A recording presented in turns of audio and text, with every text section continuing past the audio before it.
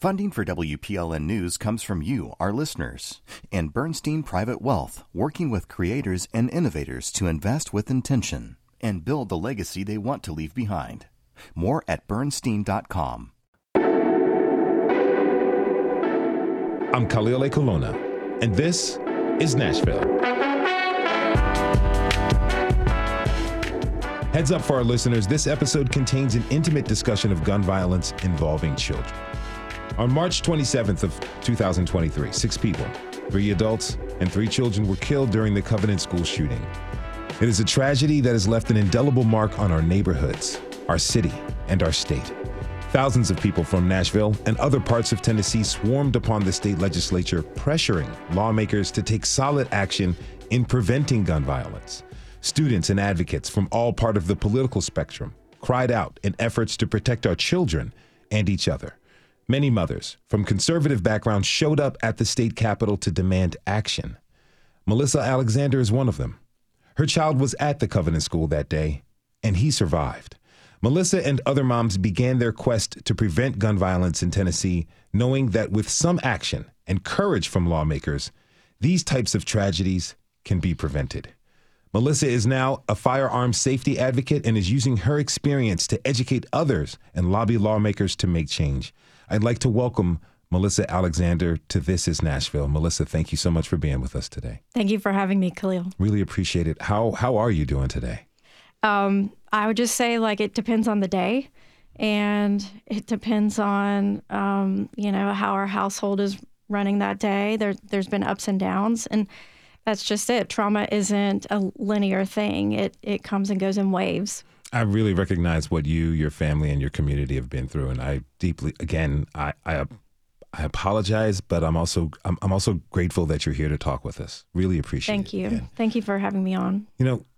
Covenant mom is like a term we've been hearing for a while, but to you, what does that mean? What does the term covenant mom mean?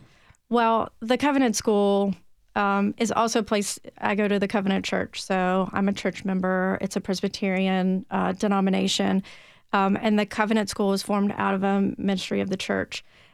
Being a Covenant mom really is just that. You are a mom of a Covenant School student. Now, recently, because of everything that happened in March and the fact that several of us, moms and dads, came together and had a presence at the Capitol, a lot of people have coined the term covenant mom. I think it's really covenant parents who are at the Capitol kind of advocating for our kids, for our victims, in honor of our survivors, and just for, all kids in the state and all people in the state against gun violence. But really, covenant mom has become kind of a synonymous term people use for moms of the Covenant School who have been at the Capitol advocating for change. Covenant families, covenant parents. Yes. Like to call it, because it is everybody, right? It is. There are moms, dads. There are a lot of us. Kind of some are more front and center. Some don't want to be out there in the front, and some are in the background working. But we had, in the aftermath of the tragedy, formed a nonprofit about a month or two after called Covenant Families for Brighter Tomorrows. There's a C3 and there's a C4 arm, and so that. Really, that sole purpose of that nonprofit was to bring together parents who wanted to advocate for change. So those really are the covenant families behind that nonprofit. Now, you're kind of out front in the group. Yes. I'm going to talk about this a little bit later on in the show, but that's how do you feel taking on that responsibility of being out front of this group? Yeah, you talk about how are you feeling. Like some days I don't want to be front and center. I do feel I'm a woman of faith, and I do feel somewhat called to be in this position. I think I have a unique story to tell because, like you said in the intro, my son was present. He was on the second floor. He was in 4th grade at the time during the shooting. So he was one of the classrooms upstairs where everything took place. And so I, as a lifelong Tennessean, as what I would say, I would probably say I would be a Republican, lifelong Republican, and our family are lifelong hunters and gun owners. I thought I had a really unique story because I'd always heard advocates for change being those who are like, never owned a gun, were scared of guns, maybe were more on the dim side. I'd never heard this conversation come from the right or the middle right. And so that's why I felt really compelled to share my story and share it for the world to see, because I wanted people to see that Republicans too can call for change to gun laws. As people got to know your story, has anybody, say from the Dem side, a different side, have they come up to you and talked to you about how hearing your story has really impacted them and maybe considered them to change some of their views? I don't, it feels like my views, at least on guns, align a lot more with, at least in the state of Tennessee, a lot more with the Democrats in the state.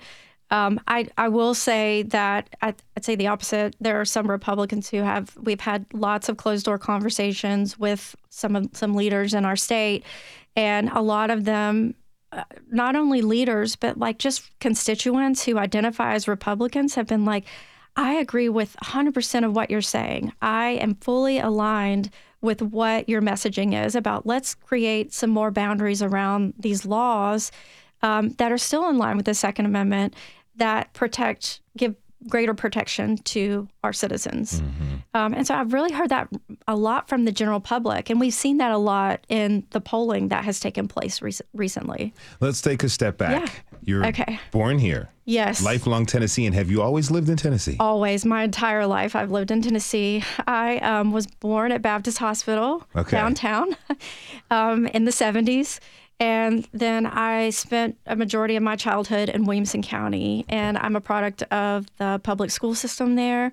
I went to college at Belmont, met my husband, and then he got accepted into law school in Memphis. So we went kind of west, but we didn't leave the state, and lived in Memphis for about 16 years and then came back home about 6 years ago. So what does it mean to you to be a Tennessean? Man, I would tell you, Khalil, you don't get more Tennessee than me. You can hear it in my accent, y'all. Yeah. I can really let that twang come out if you want. But what does it mean to be a Tennessean? I take a lot of pride in this state. I think it's a beautiful place to live. And I can see why, again, most of my time growing up was spent in the Nashville area. I see why 100 people move here every day because it's just, I call it God's country. I think it's a beautiful place. There's beautiful people. In Williamson County, when I would drive to school every day, it was a lot more rural, and you typically get stuck behind a tractor, or you drive by your local farmer in a pickup, and everybody waves to each other down on the rural roads. And so, it's just a great place and good people, and a lot of great family values here in the state. To respect your child's and your family's healing process, we're not going to be naming them, but to make sure we can refer to him as your son? Yes, my son. Okay. Is there anything you'd like us to know about your son? He's the coolest little kid I've ever met. And he is he is resilient as they come. He's just a fun little kid to be around, and he's been such a joy to raise. He's 10 years, he was 9 at the time. He's 10 years old now. He is, he's a lifelong Tennessean as well. Both of my kids are. They were both born in Memphis. Okay. And he brings a little of that Memphis with him. I love it. He's got a little bit of that grit, as we say. Yeah. If you follow the Grizzlies, call it grit and grind. Yes. But he is also an avid hunter, and he hasn't hunted since what happened in March. But from a very early age, from the time he was born, Khalil, we got him his sportsman's license. There's a thing called a lifetime sportsman's license in Tennessee. And so he was basically born, and the next day my husband said, you've got to apply for this license because it is a big, instead of getting your license every year during this, whatever season it is, you just get it when they're a child, and then you never have to pay for it again. Okay. It goes with you as long as you're hunting in Tennessee. And so I know my husband had dreams of taking him out to the duck blind, taking him out deer hunting, and doing other things like that as he raised our son. So he has been duck hunting. He has his own guns. He's been taught from an early age how to eject a gun, how to handle a gun, what gun safety looks like. He's probably more well prepared than most adults to use a gun. So your husband had this dream of hunting with your son. Yes. Did you grow up with guns in the house, and did your parents teach you about guns and proper usage of guns? Well, I mean, again, I'm born in the South. Probably you don't expect a girl to be hunting or using guns. I will say, as I grew older, really it was my husband who taught me most of my gun safety. So I would say in our college years, he would take me out and teach me how to shoot. I have my own gun, and we would go to the range, or we'd go out to the farm and shoot. And I would say, like, he's taught me enough. Like, we went clay shooting not too long ago, again, prior to March. I've not been back out. But I'm a pretty darn good shot, too, with a shotgun. And I think that makes him proud, you know. And I will say he has taught my daughter, we have a daughter as well, he taught her from an early age gun safety as well. So she knows how to handle a gun, and she shot several different types of guns. And guns are really important to people in rural areas, particularly the South. I remember when I was in college in the early 90s, all my friends, I went to school in North Carolina. I grew up just outside of Baltimore.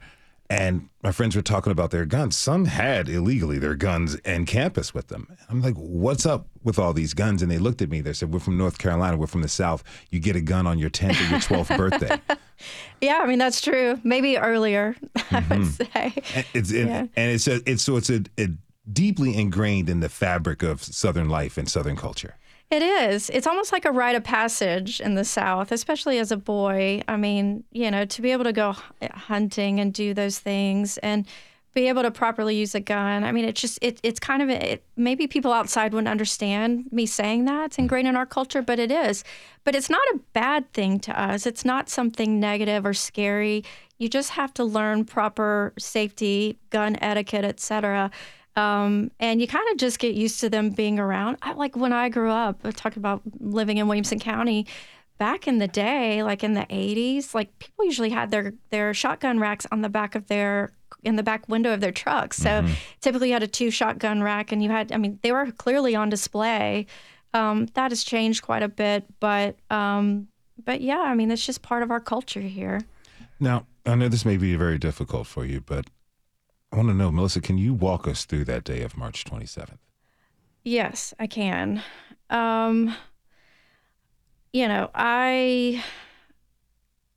It's interesting because I work downtown, and I had some friends in the real estate business that work in different aspects, women. I'm in a women's group, and they were like, let's go have lunch. It was a Monday. And they said, where do you want to go have lunch? We were kind of celebrating something, an accomplishment that I had made actually for me. The lunch was for me. And we're all downtown. We're always hanging out downtown. And someone threw out, why don't we meet in Green Hills at a restaurant in Green Hills? And this was a week prior. And I said, yes, let's do that. Let's meet in Green Hills. And as everybody knows, the school sits in Green Hills, right?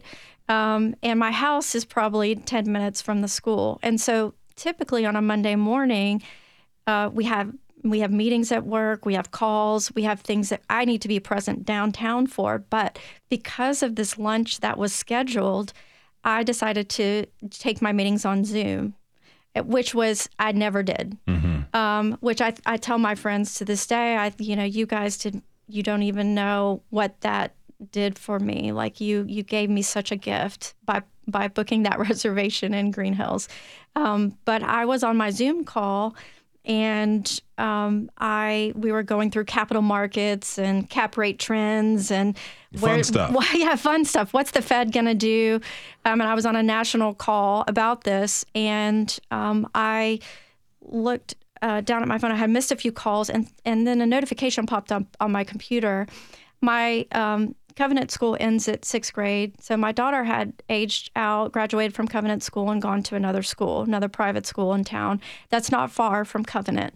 And I saw the notification, and it said, we are on lockdown, pray for Covenant.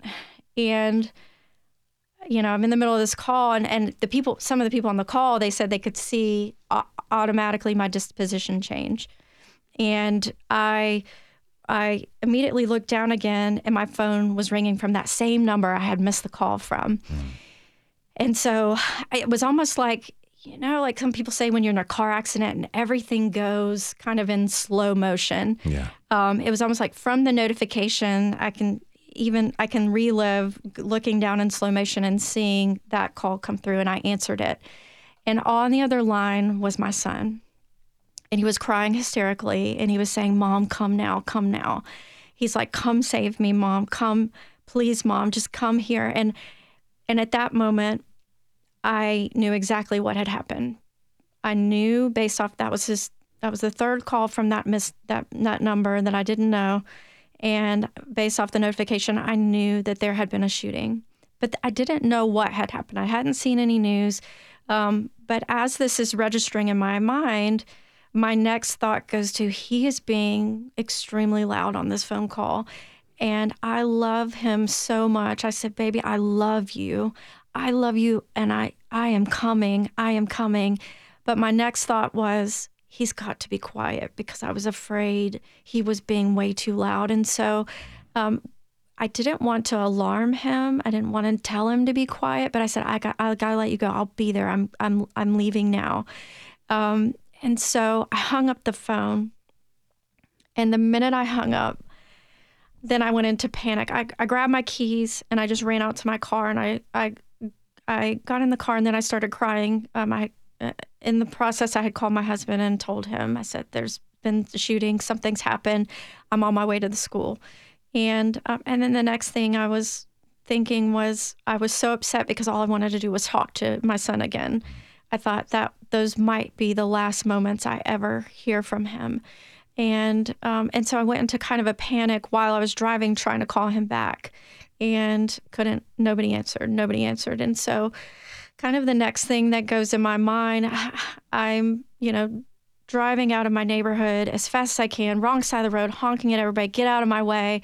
And I let out like the most guttural scream you have ever heard in your life. Like almost like all of that agony that was happening at the moment just came out of my body. And all I could think of was Uvalde had happened not even a year prior. And Uvalde hit a lot of us really hard. I mean, you saw that what had happened and the lack of police intervening or coming in to step in. And so I just imagined that the same situation in my head. I'm processing this, driving, and I'm thinking, not one single person is going to stop me from getting to my son. I don't care what they do. I am running into that school, and I'm going to get him. And so it took about, I'd say, 8 to 9 minutes to get down to the school, honking at people, screaming, crying, going on the wrong side of the road. And when I pull up to that intersection of Harding and Hillsborough Road, the school kind of sits at that corner intersection there, if you're familiar with that part of town. So there's two ways to get in. You can get in off of Hillsborough, and you can get in off of Harding. Well, when I was coming south from my house, the entrance I would have taken would have been the south entrance at Harding. Police had already blocked off the road, the intersection at that point. And I thought, oh no, they're not going to let me pass this point, because they wouldn't let anybody turn right on Harding.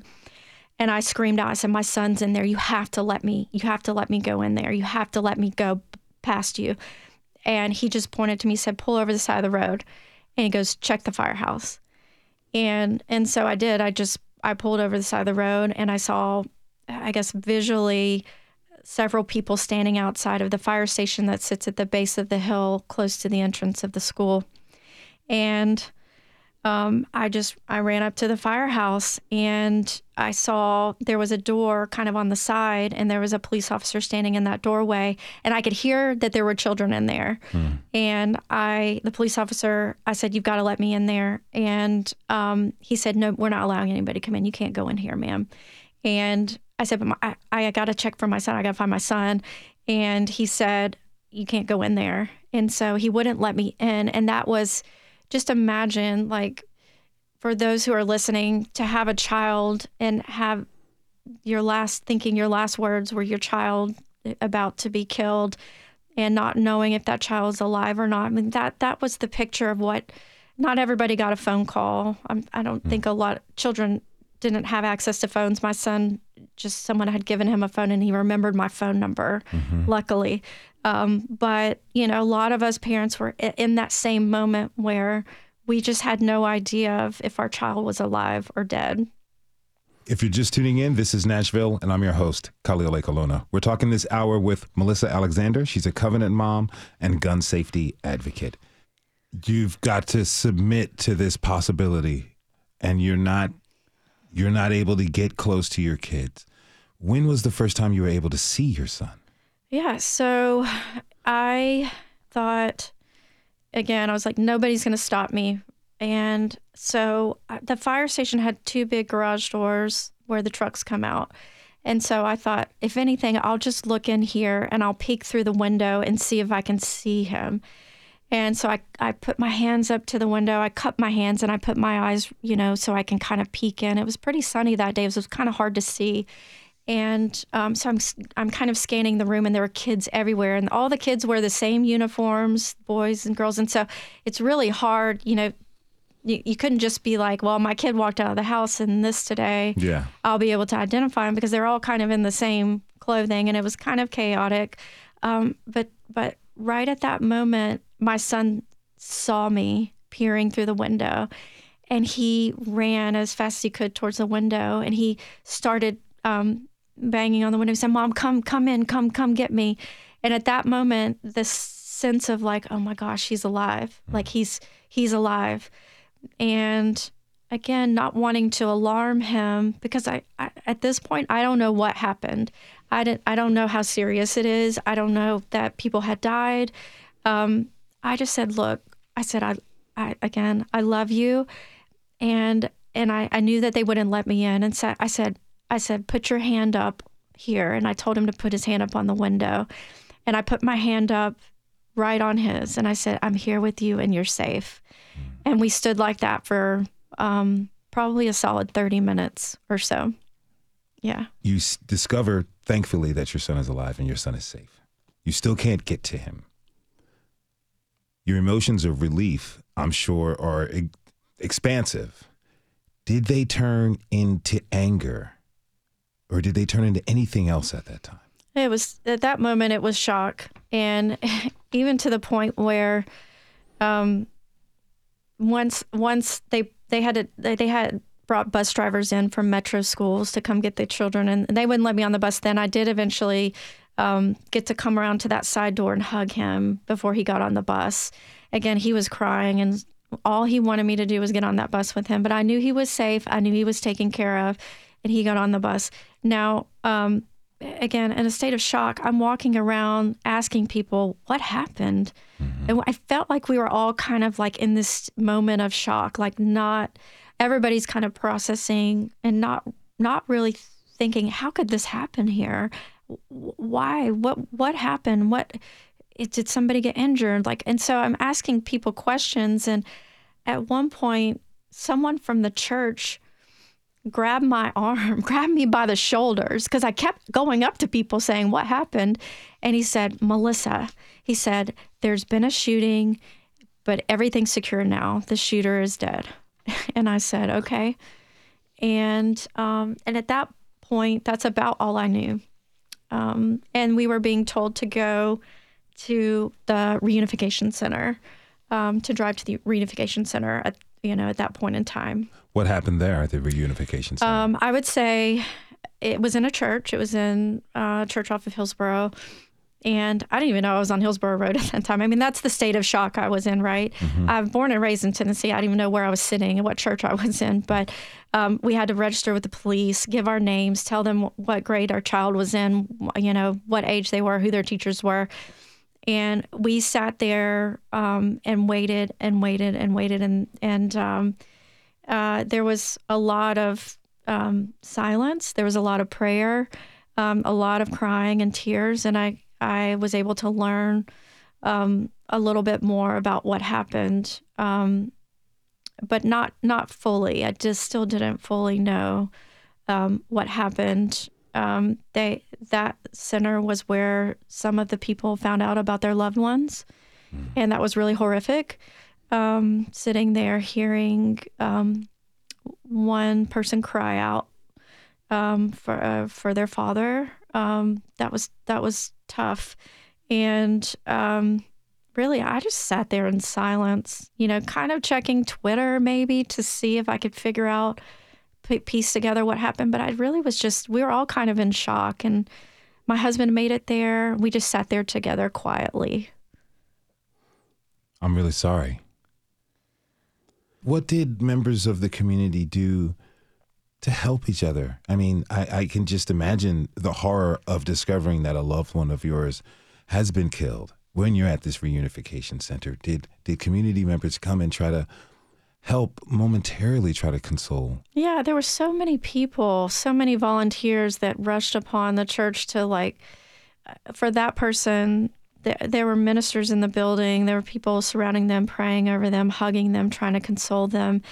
There were a lot of volunteers handing out water and tissues and trying their best to help us be as comfortable as possible while we all waited for our name to be called to go get our children. There were some families in there that I, of course, knew my son was okay, but there were some families that had to wait for their name to be called before they knew. And that was hours and hours of waiting to find out if your child was alive or not. Can you describe the moment when you and your husband first got to touch your son? Yeah, so they would only let one parent go. The kids were downstairs. I could hear them through a vent in the sanctuary. The room they were in must have been right below us. And you could hear sounds of children playing and things like that. And the teachers were really trying to keep them entertained, etc. But they basically said, when we call your name, we need one parent to go out to the parking lot to leave, to get to their car. The other parent can come downstairs and get their child, and then you need to walk out another door and grab your child. And so when our name was called, my husband said, you can go get him, and I'll meet you at the truck. And so I walked down, I had to check in with police, give them my name, show them my ID, and then we were kind of brought to a room, and then our child was eventually brought to us. And that moment was just a very sweet, beautiful moment of a big hug that we were finally back together as a family. But one of the first things he said to me as we were exiting the building was, he said, "Mom, give me your phone." Very sternly, give me your phone. And I said, "No, I'm not going to give you my phone. Why do you want my phone?" I've never told this story actually to anybody. But he said, Mom, I already know what happened. So just let me see why they did this. And I thought, wow, that. I think that reality sunk in, that of what had really just happened to my child. And I didn't know all the details at that point. We would learn later on that evening kind of what the experience was like on the second floor. At least from his perspective in his classroom. But we walked outside and kind of walked around the building and reunited. And at that point, all three of us were together for the first time, and we all just kind of hugged each other simultaneously. And that's when there were several photographers taking pictures with zoom lenses. Nobody was in the parking lot. They were far away. But somebody had captured a picture of us that ended up airing kind of on all the news segments the next morning on the shows, that the morning news shows that ran on ABC, CBS, all of them. And so that was, I think, what kind of sparked me to action, is when the next morning when I kind of was watching the news on my phone because I didn't want him to see it. And sure enough, they pop up images, and that image pops up of us reunited. It was the first time I'd actually seen the picture. Mm-hmm. I'm looking at it on national TV while the news story is breaking. I want to get to what happened after that. Yeah. After this short break. When we come back, we'll continue our conversation with Covenant mom Melissa Alexander about gun legislation and the representative middle who wants to see some change. We'll be right back. Mama put my guns in the ground. I can't shoot them anymore. That long black I'm Khalil Ekulona, and this is Nashville. My guest is Melissa Alexander. She's a Covenant mom and firearm safety expert who is a part of the movement to get gun safety measures passed as legislation. Now, before the break, Melissa recounted her experience on March 27th, 2023, the day 6 people, 3 children and 3 adults were killed at the Covenant School. We're turning our conversation to what demanding gun safety legislation looks like and where the middle of Americans stand on guns. Again, Melissa Alexander, thank you so much for being with us. Now, since that time last year, you have become a very public firearm safety advocate. You were telling us a little bit of what your life looked like before. Question, though, were you someone who was used to getting things done? Were you someone who saw a problem and a need, and you thrust yourself into making sure that problem was solved or that need was filled? Yeah. So I've been a businesswoman my whole life, and I am in commercial real estate, which is a very male-dominated field, and so I'm very used to being kind of fighting against norms, and I've been told no a lot. Like, you're not able to do this. And so I think how I'd answer your question is I don't like to be told no. And so, okay. And so one of my friends says, "Oh, Melissa, you're just a honey badger," And so I take that as a compliment because I hate it when people tell me no. And when I'm passionate about something, I'm just going to continue to be that honey badger and keep working towards my goal, whatever that is. Have you done advocacy work on any levels before? In the past? So I have done mission trips for overseas for human trafficking survivors, and that was, very eye-opening. I've never done anything locally here. Actually, I never even paid attention to politics, to tell you the truth. So I was very, very new to all of this. I didn't even vote in primaries. So if that tells you anything, I just was kind of living my life, doing my thing, but not really paying attention to what was going on in the state. So this tragedy happens, and therefore you're thrust in this position, but you're paying attention to everything. What was that experience like as you're getting caught up on the history of what the state, how far the state has gone as far as enacting any sort of common sense gun control measures, balancing the experience and the trauma that you and your family have gone through, yet understanding that I'm not going to be told no on this because that's the story of your life. You're going to honey badger your way into getting some action happening. What was going on in your mind? How were you feeling as you kind of stepped into this new role?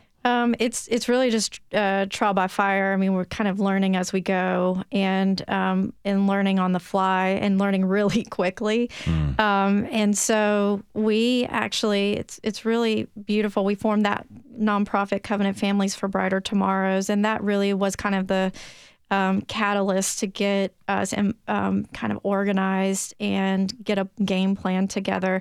But it was very eye-opening to see when I had to do this quick study on the state and firearm safety legislation, or kind of the backsliding of it, like permitless carry.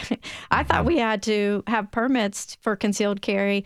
Well, sure enough, that was repealed several years ago, or a couple years, not too long ago. No, not long ago at all. And I'm like, well, gosh, Melissa, if you had been there, maybe you could have pushed back on this, because who in their right mind wants that? Even common sense gun owners, we don't need everybody to be walking around without a permit. We need people to really take this stuff seriously, like our family has our entire life. And so it was really eye-opening to see some of these laws, and actually eye-opening to I kind of jumped into motion immediately. And so the legislative session was still going on when the tragedy happened, if you remember. Oh, yeah. And in April, just, people were protesting at the Capitol, and people were going there every day asking for change. I was not one of them. I don't think there were any parents really protesting.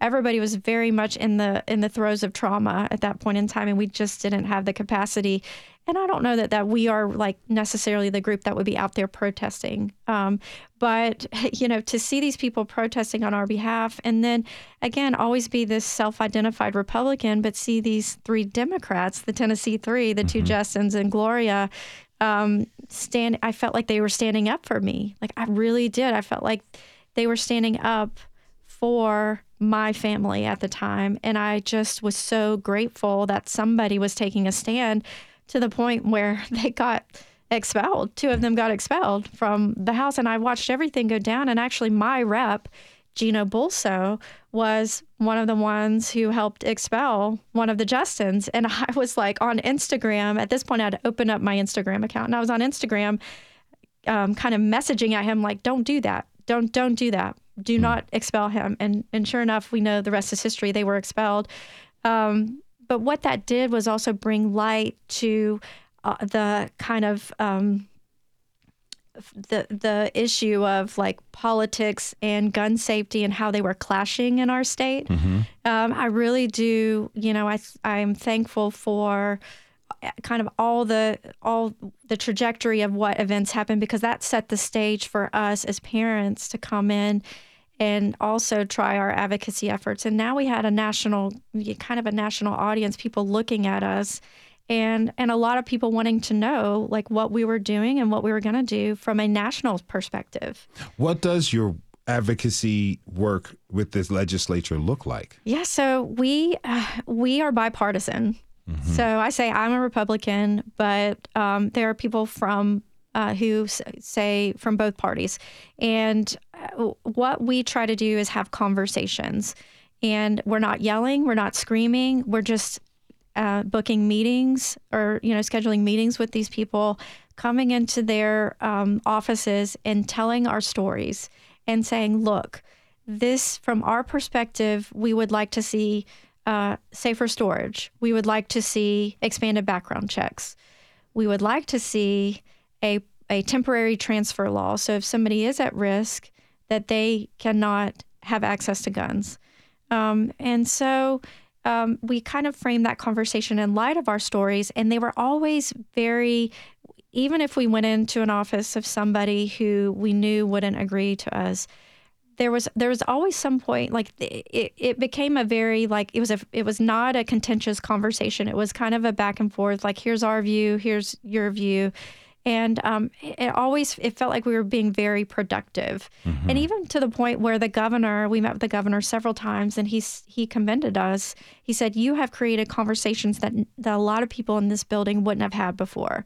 And because of your advocacy efforts with meeting with over 60 legislators over the summer, you guys have really kind of opened the door to conversation. You're not yelling, you're not screaming.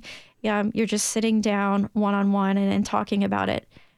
And being open to conversation and comporting yourself like adults had led to those remarks from the governor and others. But, in the special legislative session that happened over the summer, not much happened. And, my question is, you come from a family of responsible gun ownership, yet some of these lawmakers tout responsible gun ownership and the Second Amendment as their reason for not taking action on any gun measures to prevent gun violence. Yet we've got the permitless carry, which seems to me personally incredibly irresponsible. How do you kind of balance what they're saying on the campaign stump, how they're legislating, and what they were saying to you and other members of your community when you're talking to them about changing? So a lot of kind of the folks, again, we try to meet with more Republicans and Dems. Some of them wouldn't promise us anything. Okay. So I'm not going to go out there and say, look, this, we got a lot of false promises. A lot of them were kind of like firm in their stance. And, but for instance, there was one law that Chris Todd out of Jackson, Tennessee brought, and it was basically anybody can walk into a school with a gun as long as they have an 8-hour enhanced carry permit. Okay. Just wow. Let me say that again. Okay. So yes, for the audience. Okay. The law was allowing anybody to bring a gun, not a kid, but an adult, any adult, to bring a gun on school campus as long as they had taken an 8-hour enhanced carry permit class. 8-hour class. Yes. And so this bill, it was in special session because special session means that there's a narrow focus, right? But it fit the focus of what the governor was calling. So in our minds, we're thinking safer gun legislation, but some gun legislation that we thought was really bad for schools was also making its appearance. And so we banded together as families and we gave pretty powerful testimonies about why we thought this legislation shouldn't happen. And we fought tooth and nail against that. It passed 2 committees, and in the 3rd committee, if you read about it, it was pretty contentious night, and that committee went on quite a while. In that 3rd committee, we got that bill killed. And it was like I think it was like the biggest success story that came out of special session was like not us being on the offense, but us being on the defense to not bring more guns into schools. I thank you for your efforts there. I think myself and other people who live in Nashville and Middle Tennessee. Real quick, before I go to break, I do want to talk about the middle because we have folks who are pro-Second Amendment, and it doesn't matter about their political affiliations. I know Democrats, I know independents and libertarians who are pro-Second Amendment, and obviously some Republicans who are, and then people who are kind of anti. But through your work, I think your experiences tell you differently about, talk to me about the middle and how all of us, regardless of political affiliation, can see and find some sort of common ground when it comes to preventing mass gun violence. Yeah, I think it's about having conversations. A lot of these conversations didn't take place before Covenant. I mean, just around the dinner table, around in friend circles. And so I think the first thing is like, hey, I want to have this conversation about this. Obviously, what happened made it a lot easier to talk about and opened up the conversation to that. I have had people who are, again, lifelong Republicans call me and say, hey, so tell me about the things that you're asking for. All these make total sense to me. And so why won't it pass? And I would say, it does seem like a lot of politicians are kind of appealing to that loudest far-right voice who's screaming the loudest, right? Whereas if you look at the polls, a lot of Tennesseans have more common ground on this issue than you would think. You've got the pollster that does Trump's polls, 70+% of Tennesseans would like to see a temporary transfer law. Same identical answer in the Tennessean poll, and same in the Vanderbilt poll, same in the governor's own questionnaire that he put out before special session. Somebody tallied the numbers, and it was 75% of Tennesseans want stronger gun laws. So if I'm looking at each of these polls that, you can't say the governor's poll is far left. You can't discount what people are saying. If you're really looking at what the constituents across the state are saying, everybody's kind of saying the same thing. Like 70 to 75%, that's 2/3 of constituents saying we need safer gun laws in the state of Tennessee. I mean, any candidate who runs for office and wins by 70% considers them having a mandate, and that would be a majority of the people. Good point. We're going to take one more short break. And when we come back, we'll hear more from Covenant mom, Melissa Alexander. We're going to talk to her about what she wants to see for Tennessee moving forward. We'll be right back. Our children are survivors, and they live with that trauma every single day. And what I'm telling you today is if we bring guns into school and we have shootouts like the one that happened at Covenant, between teachers whose hands are shaking, who can barely steady a small handgun up against an assault rifle, all that's going to do is kill that teacher, put that teacher in danger, and then put the rest of that classroom in danger who they are trying to keep quiet. Surviving isn't the goal here. We want to prevent these shootings, and I'm begging you to vote no on this bill. Thank you. Mr. Chairman, you have 13 ayes and 4 noes. Bill passes, and it's moving on to education and administration. With that said,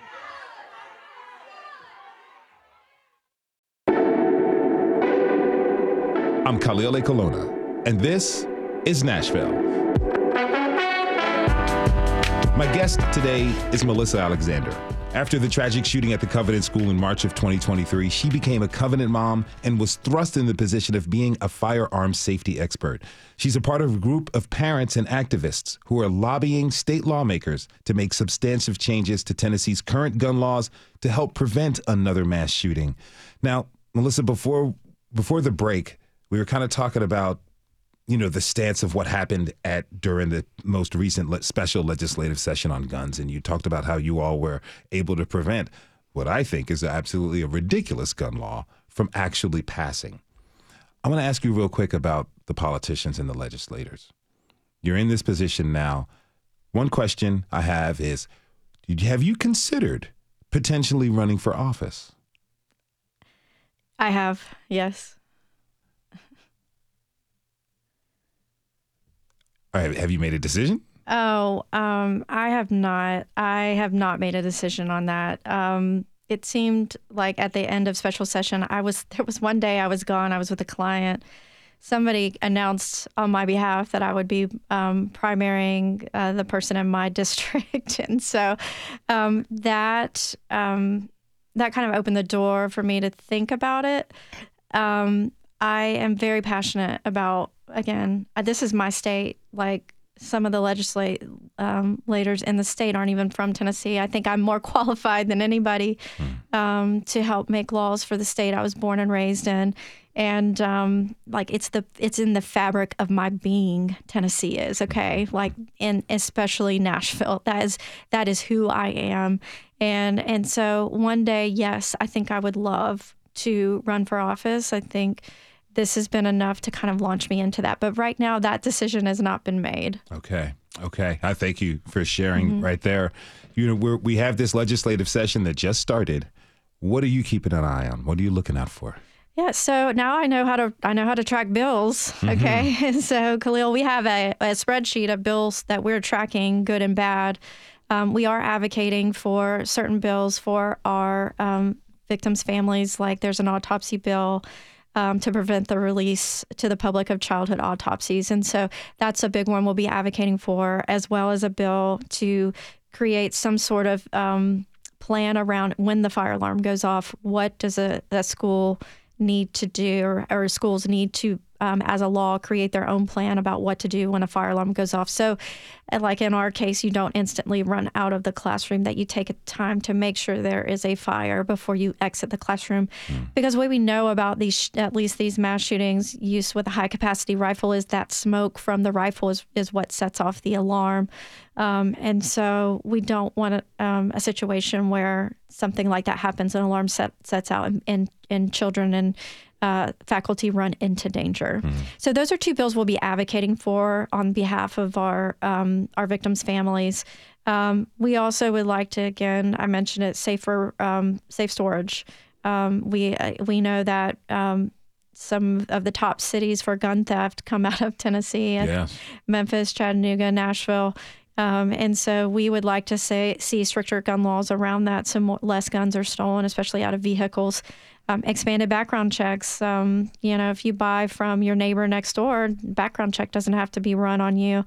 And so we'd like to see more background checks run, especially since in our situation, the shooter was able to buy a large amount of guns in a short period of time. So, a stronger system that would flag some of those things. And again, temporary transfer, that law, it's an election year, Khalil. This one probably will not get passed this year, but we're still going to advocate for it because we'd love to see guns out of the hands of people who maybe are having a mental crisis at the time. Like, let's relinquish your guns, but you can get them back at some point in time. There's kind of mirror that law after Florida, what they passed in a Republican trifecta after the Parkland shooting, and it has been working there.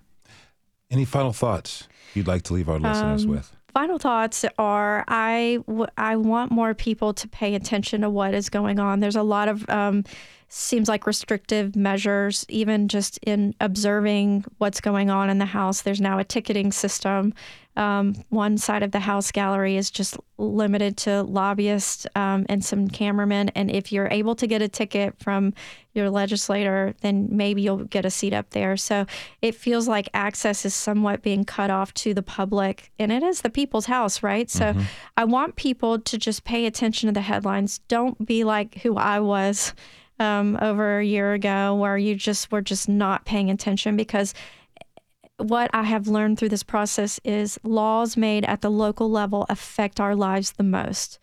Okay. And so anything being made at the local level, you can't just pay attention to what's going on federally. The local level really is what is going to impact yours and your family's lives here in Tennessee. Melissa Alexander is a mother, firearm safety advocate, and a Covenant mom who's fighting for gun safety legislation. Melissa, thank you again for coming on to the show and talking with me. I really deeply appreciate it. Thank you. Thank you for having me. And thanks to you for tuning in this hour. This is Nashville is a production of Nashville Public Radio. Today's episode was produced and directed by our senior producer, Tasha A.F. Lemley. Our board operator is Liv Lombardi. The masterminds behind our theme music are Larange and Namir Blade. Special thanks to Marcy Allen. You can listen back at thisisnashville.org or wherever you get your podcasts. And the conversation doesn't end here. Tweet us at This Is Nashville. Find us on Instagram and tell us what you want from our show by filling out our quick survey online. This is Nashville. I'm Khalil Colonna. We'll see you tomorrow, everybody. And be good to each other.